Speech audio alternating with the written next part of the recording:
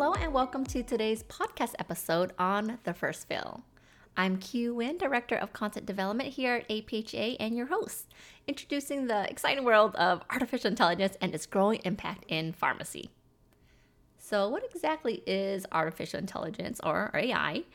And at its core, it refers to the simulation of human intelligence in machines, enabling them to perform tasks that typically require human cognition, like learning from data, making decisions, and problem solving.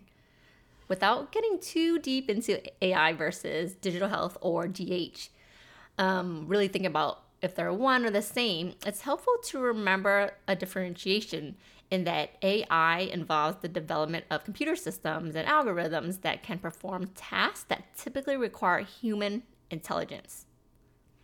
Let me also add a little bit of clarity by digging into human intelligence. AI must be able to learn and apply knowledge to affect its environment. And that's one of its distinguishing characteristics of AI, that when applied to a specific task, it will actually perform that task more efficiently and potentially better than any one specific human mind. So as you hear about more complex AI models, you may start hearing about AI and machine learning, or ML, used interchangeably. Although machine learning is a branch of AI, and within machine learning, there are subsets as well.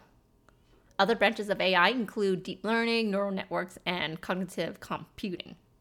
However, we'll focus on 4 concepts or types of AI. We have reactive AI, limited memory, theory of mind, and self-awareness.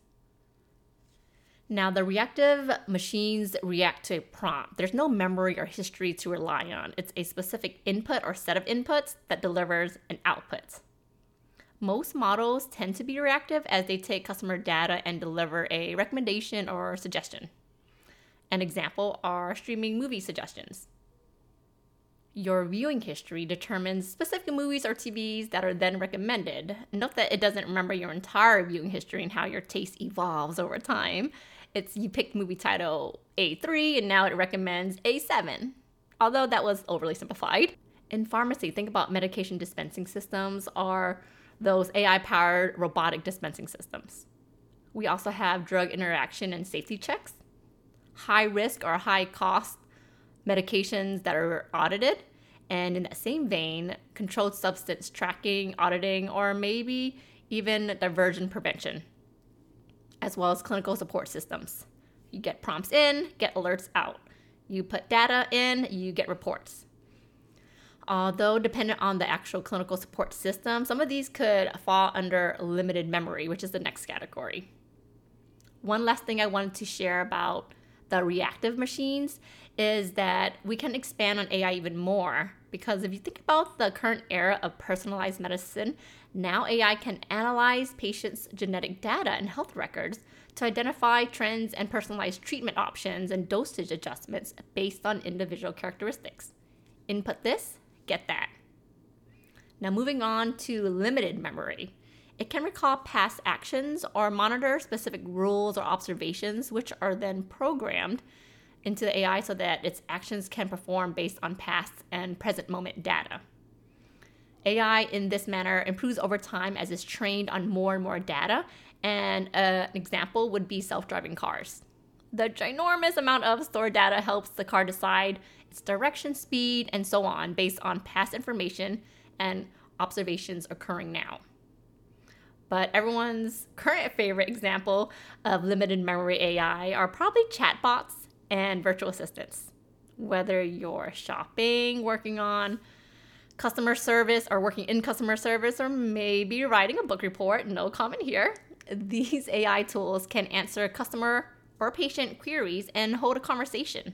They leverage the data that's already available and your recent responses and questions in your conversation to respond. Now in pharmacy, an example of an AI-assisted dosage titration of vancomycin would fall here. Aside from our daily practices, AI can also accelerate drug discovery by assisting in predicting potential drug candidates, which leads to scientific innovation and improvement of treatment options for a wide range of conditions. For the last two, theory of mind, this type does not yet exist, And these are AI machines that are able to understand intentions and predict behavior as if to simulate human relationships. For self-awareness, the designed system would have a sense of self, a conscious understanding of their existence. And again, this AI does not yet exist, only in movies. So these 4 categories can be broken down even further based on their caliber, as narrow, general, or superior, to indicate the AI's capabilities. Now, that was quite a bit on types of AI and an introduction to some lingo. But remember, AI is designed to augment and enhance the role of healthcare providers like pharmacists, not replace us. It's a tool that can amplify your capabilities, like a collaboration between human judgment and technological advancements. So keep your curiosity alive and don't hesitate to explore how AI can transform your own practice. Thank you for joining me today as we've explored the incredible world of AI. Look out for our upcoming episode on digital health technology. Thanks for listening.